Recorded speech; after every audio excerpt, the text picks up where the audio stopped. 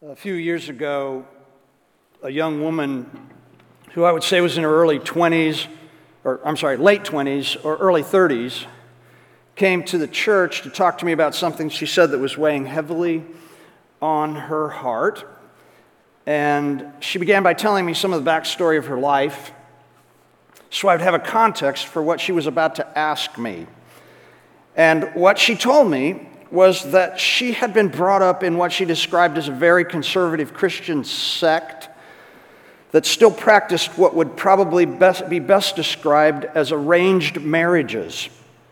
Now, that surprised me. I hadn't heard that arranged marriages still existed, but she said she had grown up in that community and that her father had arranged a marriage for her to a young man from another state that she had known a bit, but she didn't know him too terribly well. And soon after the wedding, he became very physically abusive towards her, and it got so bad that she said she eventually had to escape from him, and she divorced this angry man for her own safety. But after her divorce, her family and her entire church community then shunned her and would have nothing to do with her. And what she wanted to know was if she was wrong in getting a divorce for that reason, and was she now damaged beyond repair, and would she ever have a time in the future where she could think about remarriage? Now, what really broke my heart in this, beyond the abuse that she'd physically suffered, was that her family and her church community had chosen to stand against divorce as a greater sin than someone physically abusing their spouse. And they clearly felt it was more important to dole out judgment on the sin of divorce than it was to offer her any grace in that moment. And like I said, all of this broke my heart. We are in week 4 of our series called The Credibility Gap. And the credibility gap we are discussing these 5 weeks is the gap that exists in many people's hearts and minds these days, the gap between what many disaffected people are thinking about Christianity and Christians and their willingness to even consider our message of Jesus. And I have to say that if I were to tell this young woman's story to any of these disaffected and disdainful of Christian people, folk, that I have known over the years, just the fact that this kind of judgmental behavior exists in any corner of what is called Christianity would have driven these people even further from ever listening to a message about Jesus. Now, I know that this example is extreme. It is. And that the vast majority of folk who call themselves followers of Jesus would find what happened to this young woman absolutely unacceptable. But here's the truth. It doesn't take too much of this sort of behavior by Christians to paint the whole of us as being terribly judgmental and ungracious. Most disaffected people, the very people that we long to see meeting Jesus, can't begin to tell the nuanced differences between various branches of the Christian faith. We all get lumped together by the wider culture. And while I'm not here to talk about other churches or denominations or anything like that, we all know that when one popular televangelist who spent years mercilessly railing on the sins of the world gets caught in some sort of disturbing bad behavior, it sets us all back. That all of Christianity suddenly gets thrown into a basket of assumed hypocrisy. And what I believe this all comes down to is that it's how important it is for us to live by what I'd like to call a well-calibrated internal moral compass. Here's what I mean by that. A regular compass, a compass that is well-calibrated, will always tell you exactly where north is. It's consistent, and it's true. You can count on it. But an uncalibrated compass will point you north sometimes, and then other times it will send you in the wrong direction. So if you have a well-calibrated internal moral compass, it will direct you to do the right thing. It will always send you to the true north in what you're thinking and how you're living. It will never allow you to drift into who knows where. But if your internal moral compass isn't well calibrated, it will lead you to thinking that some sins are repulsive and absolutely unacceptable, while other sins can be overlooked. If you have an uncalculated moral compass, you can get lost in a moral swamp. And here's the point in all of this. When Christians live by an uncalibrated internal moral compass, when they make harsh judgments about some sins and then they overlook other sins, particularly the ones in their own lives, it widens the credibility gap for those who are watching our lives. I'm sorry, but it just works this way. Whether we like it or not, the very people who don't want to have anything to do with the church or Christians still have very clear ideas about what the church should be and how Christians should live. And again, while we may not like it, these disaffected people see Christians making harsh judgments on some things and then overlooking other things, and they smell hypocrisy. And we all know that hypocrisy widens the credibility gap. When I was a boy, being divorced was considered one of the major sins. Now, I know it's been a really long time since I was a boy, okay? It's a different world now, but when I was a boy, when it was discovered that a new person in our church was divorced, why, they practically handed them a scarlet letter D, if you know what I'm talking about. And divorce removed a person from any possibility of church leadership at any level. And the circumstances of the said divorce weren't the issue. It was simply the fact that someone was divorced that brought on the judgment, and it was judgment without much hope of any grace. And even as a child, I could feel the judgment from adults towards people who were divorced just in the way they would say a divorced person's name. Now, there are two very powerful passages in the New Testament that talk about this subject of passing judgment on others. In the first passage, we hear from Jesus. And in the second passage, we hear from the Apostle Paul. And I think that those are two very powerful voices, two voices we should listen to. Jesus' comments are found in Matthew 7, verses 1 to 5. And so let's all turn to Matthew 7, 1 to 5. While you're turning, I do want to say hey to everybody that's watching online. Good to have you with us. And again, I want to open up a welcome to those of you from North Indy. I saw some people that were coming in that I recognized, and it's so good to have you here with us.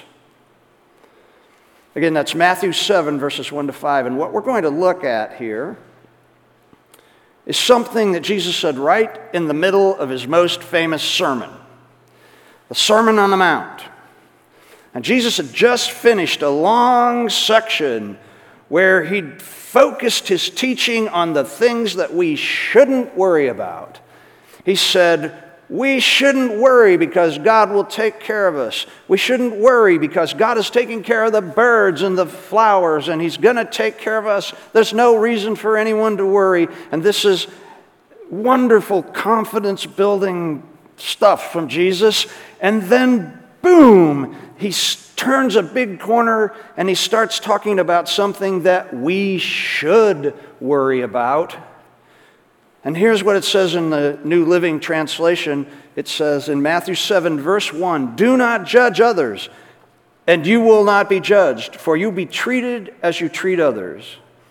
The standard you use in judging is the standard by which you will be judged."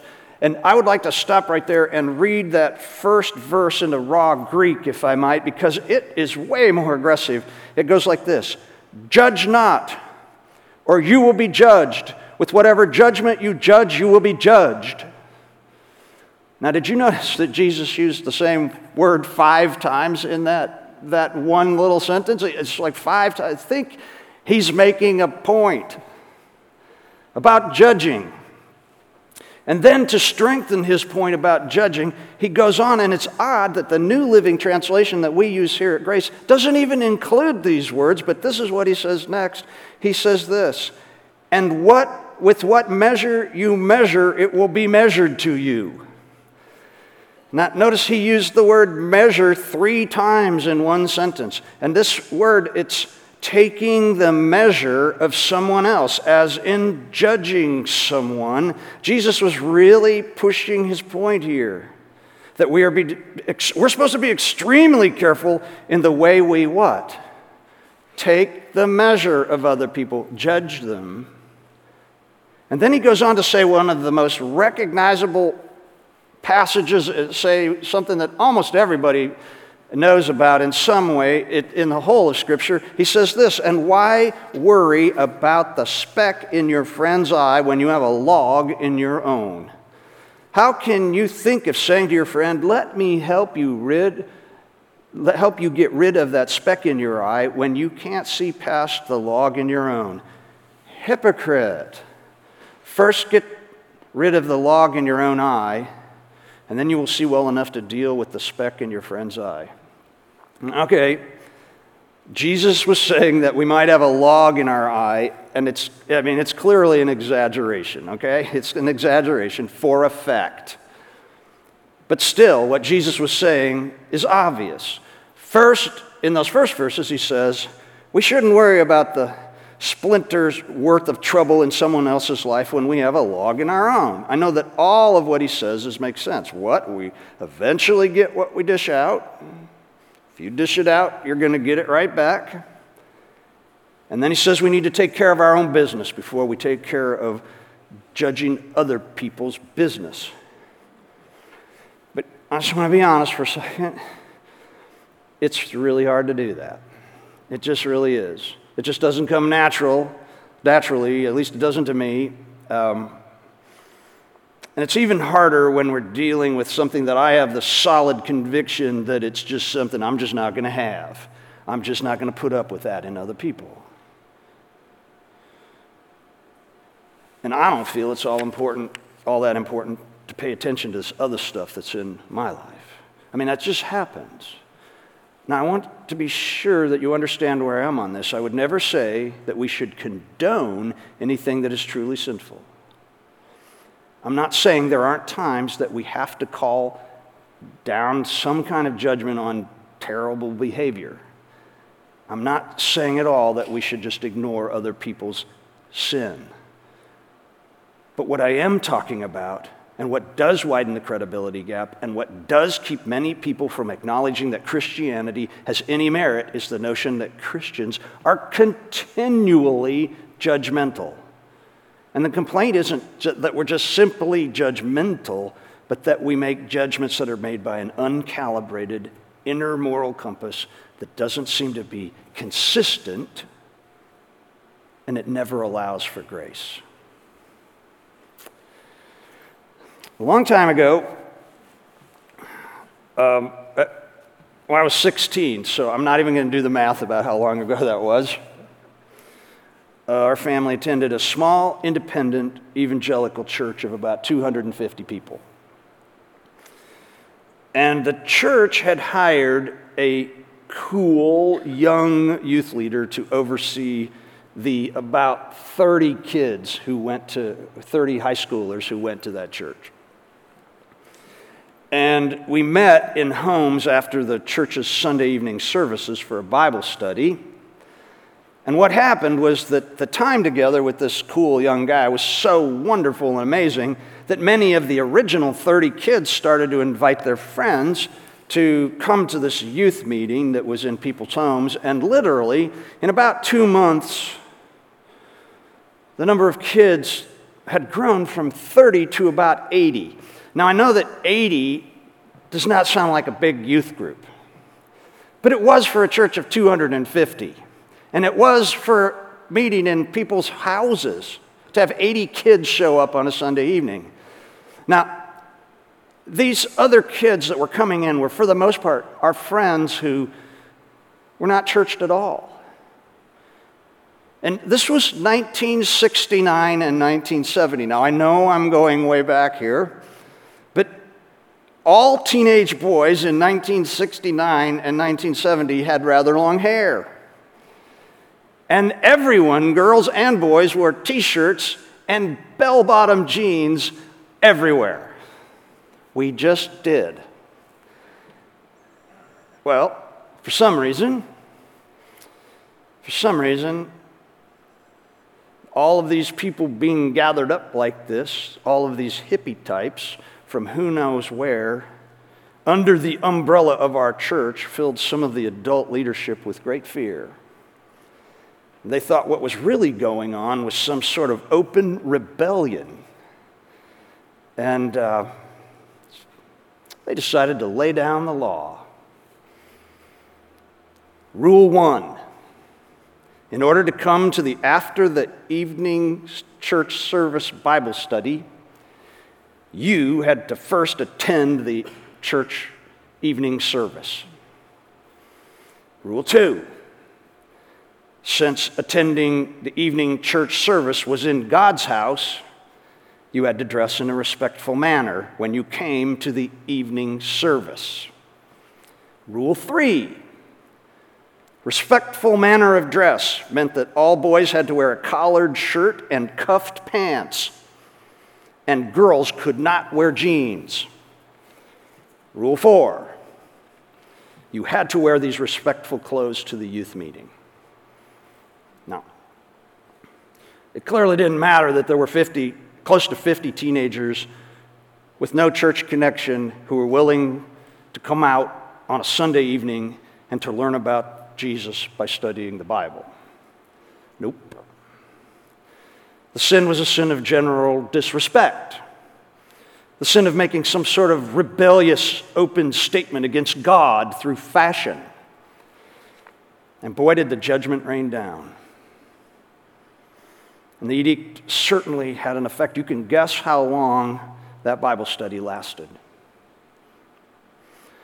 I still am in contact with some of those 50 guests. I've had a meal with 3 of them in the last month. And they are still no closer to Jesus than they were 50 years ago. And a good portion of the reason is because the one time they did think about looking into Jesus, they were told by the Christians in the church that they didn't meet the standards for getting in the door.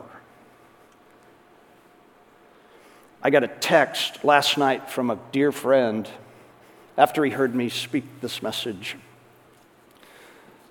He was there, and he said, the moment I started to speak about the cool youth group leader and the 80 kids who came, he burst into tears because he too still knows people who were there who in that one moment were turned away from Jesus by people who turned them away because of the length of their hair. Now, I'm sure some of you are thinking, why haven't these people gotten over that by now? I mean, heck, it's been 50 years or so. But the truth is that people hang on to things like that a lot longer than you think they will. Especially when things like that happen to us when we're teenagers, during the years when so much makes a strong impression on us and it never leaves us. That's just the way it is. Now, a footnote. About 10 years after that happened, the pastor at that church, the man who had spearheaded the edict about collars and cuffs, made a concerted effort to have a face-to-face with me. And when we were face-to-face, he apologized for that time. I will never forget. This is like a strong moment in my memory. Him saying, he said something just like this, that if he'd known how many logs were in the eyes of those who had condemned me back then, or us back then, he would have never spent 1 minute trying to get the splinters out of our eyes. He said he was sorry that he'd try to clean up everybody before they'd even had a chance to hear about Jesus. And then he said this, I'm asking you to extend to me the grace that I was unwilling to extend to you.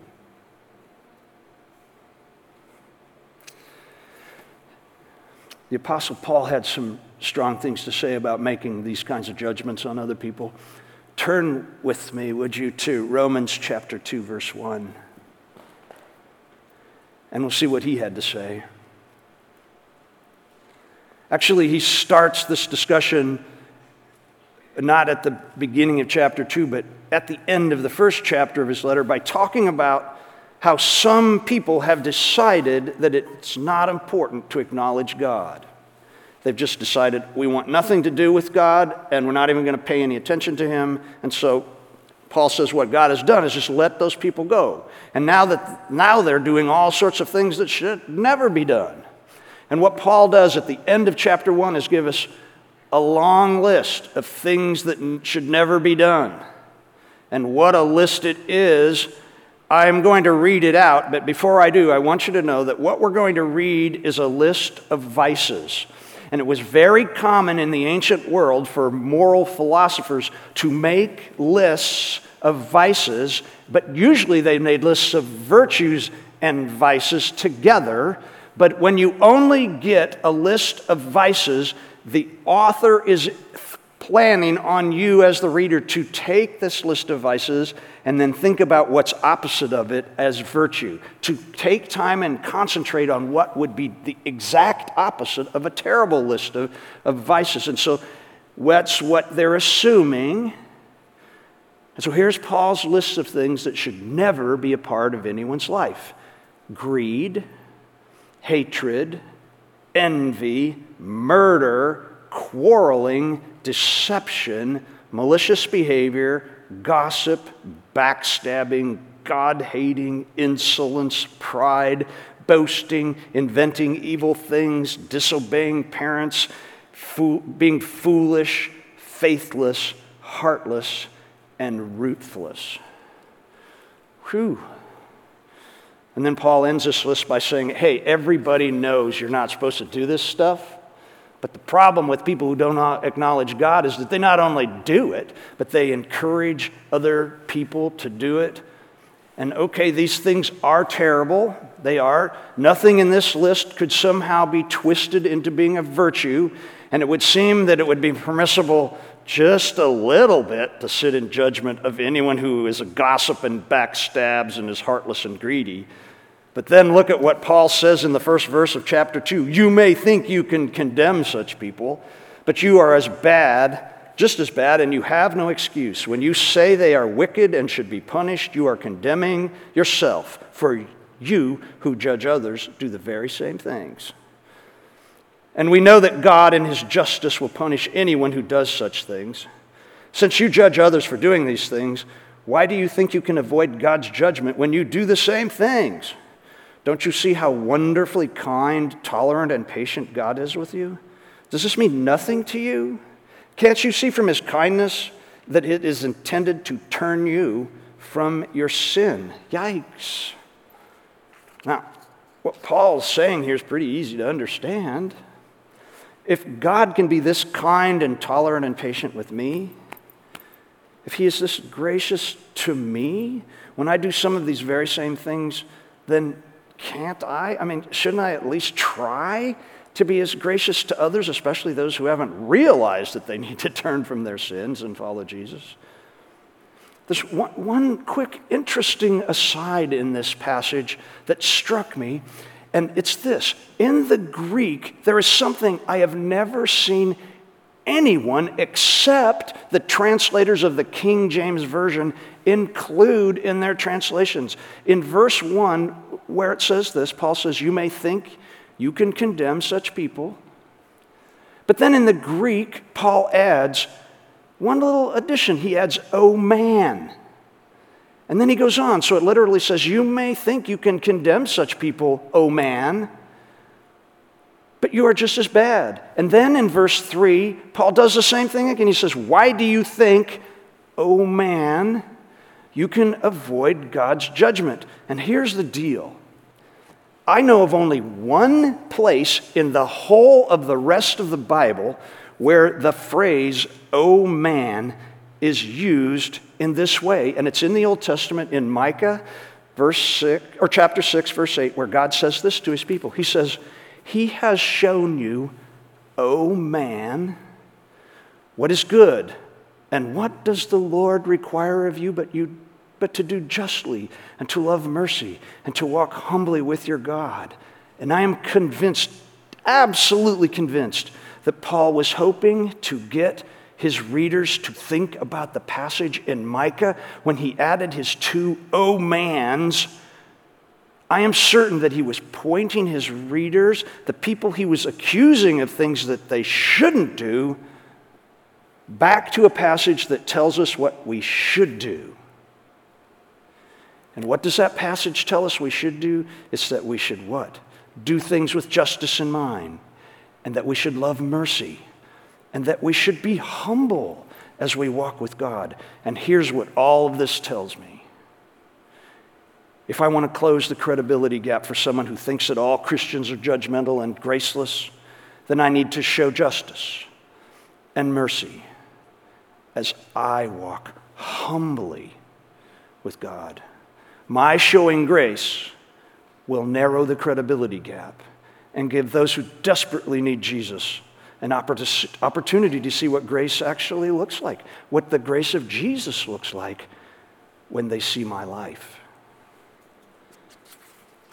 Now, please do not misunderstand what I'm saying here. Again, I am not advocating for ignoring brokenness and immorality in other people's lives if they are broken or if they are living in ways that are contrary to God's heart.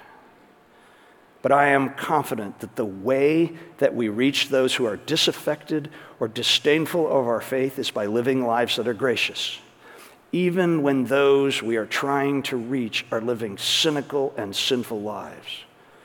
The way that it works is like this. We do everything we can to bring them to Jesus. And then it's the Holy Spirit's task to move in their hearts and change their lives. It's the Holy Spirit's task to remake them into the image of Jesus. I know that sometimes that we're called to speak about the things that need to change in other people's lives.